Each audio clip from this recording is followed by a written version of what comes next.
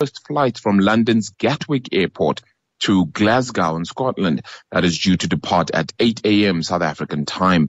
And British Airways has been labelled a national disgrace by lawmakers for its treatment of employees on this weekend, adding to pressure on the airline as it juggles job cuts and new quarantine rules. Britain's Transport Select Committee said BA and its parent company IAG were trying to take advantage of the coronavirus crisis to cut around 12,000 jobs and downgrade the terms and conditions of many other employees as well.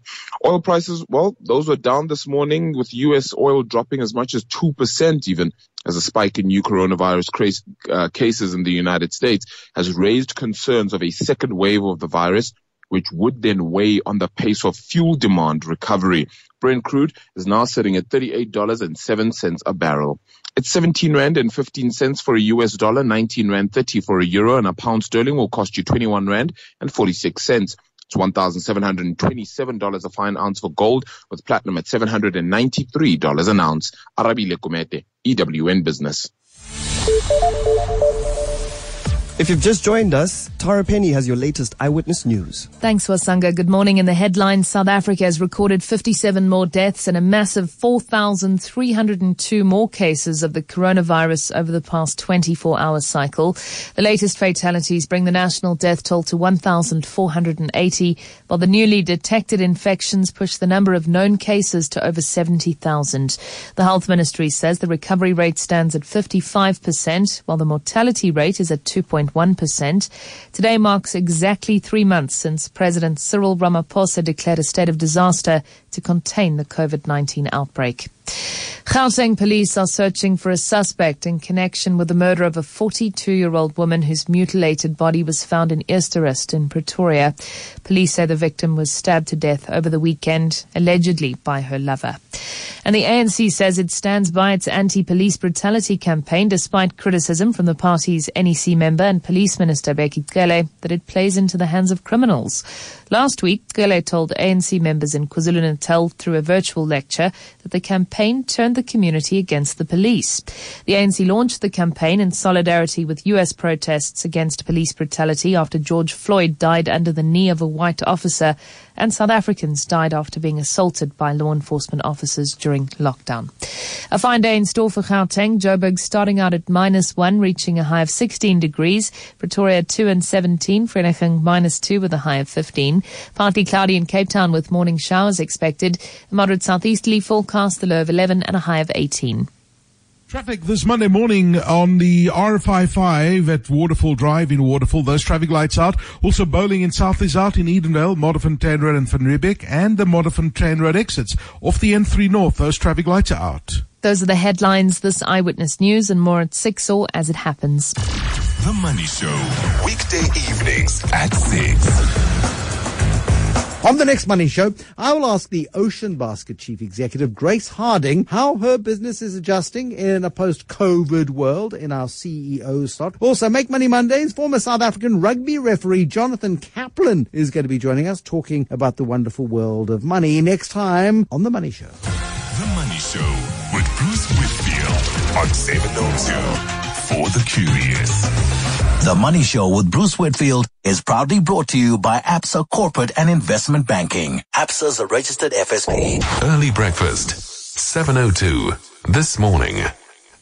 Mphikeli Zungu joins us this morning. He's a reggae and dance hall musician. Mphikeli, thank you for joining us this morning. Kunjani Puti?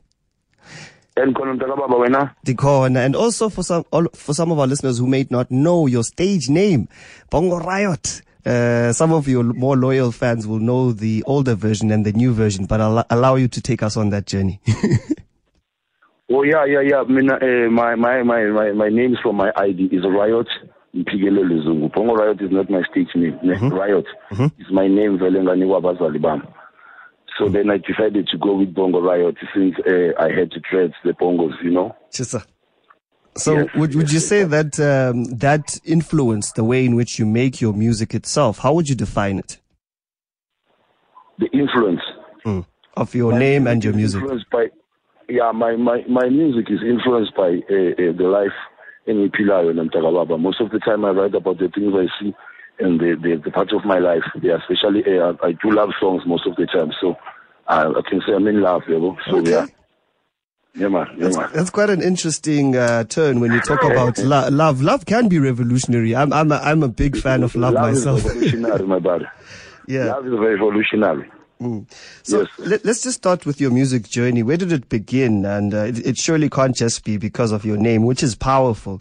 And to a certain extent, a name can be prophetic. Yes, my music journey, I mean, like, started like at a very early age, you know, like at primary level. I was involved in a school choir, boys choir, you know. And then from primary level, secondary, I started going to, I don't know if you know the music we call Tap and Clap, Apostles. Yeah. Then they made me a choir leader. Okay. And then after being a choir leader, I was like, Ishman, this is boring now, like, and we are doing it every day. I wanted something else. So I was looking at my LP, Lazarus, back then. So I wanted to be like those guys. I was like, yeah, this is what I want. I want to be singing alone on a stage and people watch me, you know. Then I started meeting Rastas. We had studios, but several come. And then they put us in downtown studios. We started recording there our solo careers. Then everything began the Monkey Walano Manza 2006, one of Game of Instrumentals. Oh, that's amazing. What would you say the state of reggae is in South Africa? I grew up listening to, obviously, you can mention the likes of Bob Marley, Peter Tosh, but locally, Lucky Dube is someone who, even as a child, I could not recognize his lyrics, but I felt something when he sang. Yes, my brother. Honestly, reggae music played a very good role here in South Africa, politically, you know. Like they could us about during the apartheid, about give up, about things about right, and talking about my issues about our face during that time. So reggae music, my man, is a very good, powerful music. The problem right now here in our country is just that I don't know, man. No one is taking care of our music. We are not getting bookings like your ordinary artists from Afropop, hip hop, or Kwaito, yeah, Tinanje. Like because of our past, that we are revolutionary people, I think we are still being suppressed by our music. So yeah, we're just hoping and praying Uguchi the government now to start into consideration like Amanyama youths are in the music in South Africa. I remember when I was studying in Auckland, the University of Johannesburg in Auckland Park, reggae culture was embraced. I remember there was Friday reggae nights. There were a lot of elements in terms of where reggae was being embraced. How has that changed? Because young people especially embraced reggae. Yeah, up to now, young people are embracing reggae music. Like, you still have your dancehall Thursdays in your town. Yeah, in your town, which is, they take back then, yeah, but. So, yeah, I can still say we see dancehall music, you know. Still alive out there in the streets, but media-wise, it's been suppressed, my brother. All right, and then in your journey with regards to meeting uMandla and being part of Gang of Instrumentals, we've got now who Mphikeli, Bongo Roit, Zungu is. Tell us about your journey, how it began with uMandla and the wonderful achievements that you had with Gang of Instrumentals. uMandla, I met uMandla. He's a great guy as well. Such a nice guy. He's a very, like uMandla, my man, like I owe uMandla my life. Like to be clear, yeah, everyone. Yeah, I owe uMandla my life. Like I met uMandla a horror cafe on the same dancehall night. It was a dancehall night with player Uchasit and Admiral, the African Storm sound system. So what was happening? There was a freestyle there. Pobotical and last one, they just hold a beat, a dancehall beat, and then we'll just go on stage and start grabbing the mic, But then we used to fight for the mic. No one wanted to give you the mic because everyone wants the shine. Yeah. You know what I think? What I mean? So what happened? This other guy, he gave me from Zimbabwe called Bada. He passed me the mic. Yeah. A mistake. He passed me the mic. Yeah. Then I started doing a chanting. I started chanting my songs like Gudalang Zula because I wrote the song. I came with the song. Can you hit us with a line? Yes, I started chanting that song. So the song, because is in Venek, and I was riding some international beach. The crowd was mad, my brother. Can you give us a sample, Mphikeli? You've got our audience a bit excited. I'm excited personally. Can you give us a sample? My man, like the crowd was shouting, no, back again. So I started asking the DJ to wheel it. We call it wheel it, pull up, so I can start over again. The guy, he stopped the tune and he put Sizzler. So I was so vexed. I started fighting with the DJ now, like physically, And then once I was watching all of that thing, he was like, no, man, call that guy. Tell him he must not fight with people. He's a good man. He's a star, Okay. So he bought my CD, and then from the following day, he gave me a call. And then I didn't have a phone back then. I was not using phone. I believe that phone, they are causing brain cancer and all those things. So I didn't want anything to do with the cell phone. So he called my brother, and then we had a meeting. And then, the rest was history. 2006, we released an album. Then we started flying all over the world, my brother. Like, we just that one song, Talang Zula. What were you telling the world about South Africa? And how did they experience your music? My brother, this thing, it was so overwhelming because I was like, Abasas, most of these people, So how would they react and seeing this Rasta guy and this girl and this boy hip hop on stage, singing on their vernacular and things. But amazingly, the world was like, hey, no, we love your sound, and people like the way the Bashelanga corner was like amazed. But most of the time it's too long vernacular, especially me. I use vernacular most of the time. So I was like, how can they relate to this? And then that's why I see music is very powerful. Music is an international language, not English, but music is the international language. People they can celebrate and communicate via music without wars and things, my brother. Mphikeli, how important are awards?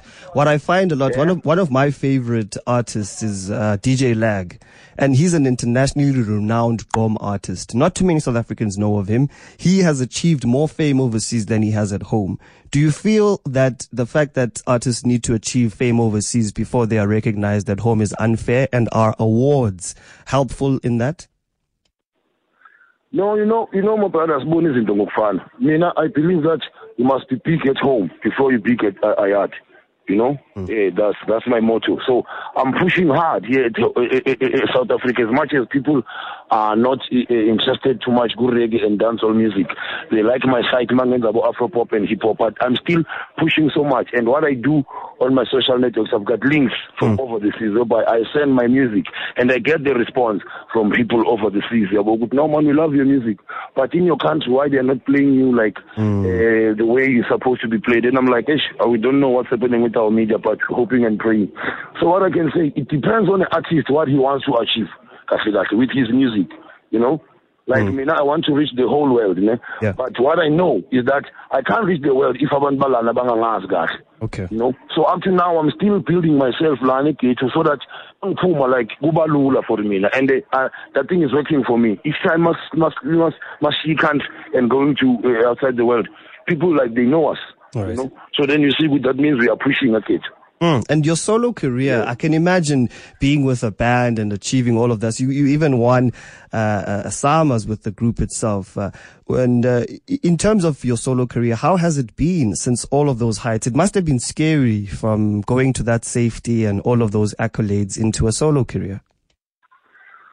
It was like a little bit challenging, my brother, and especially after being spoiled by Umandla, because that guy, he was just spoiling me, everything. I was getting everything I want. I was not doing interviews. They were doing the interviews.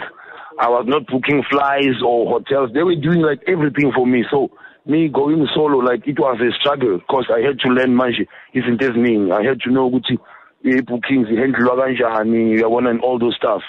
Yes.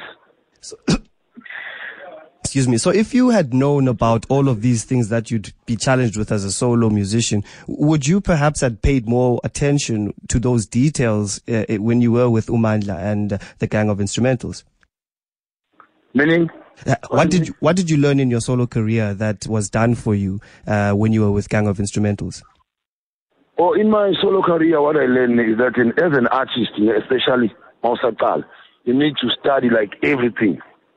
Everything. I mean, from business, which is a song, how to register a song at Sambro, how do you make profits from your song, and paying for studios. Like, it's a business at the end of the day. So I think you must start down, ubuze nabantu, your families, with how to do things, about contracts, but advising on my contract, those fine prints and things, yeah. So in thing ifundile as a solo artist, you must mawuqala nje ku-industry before we happy.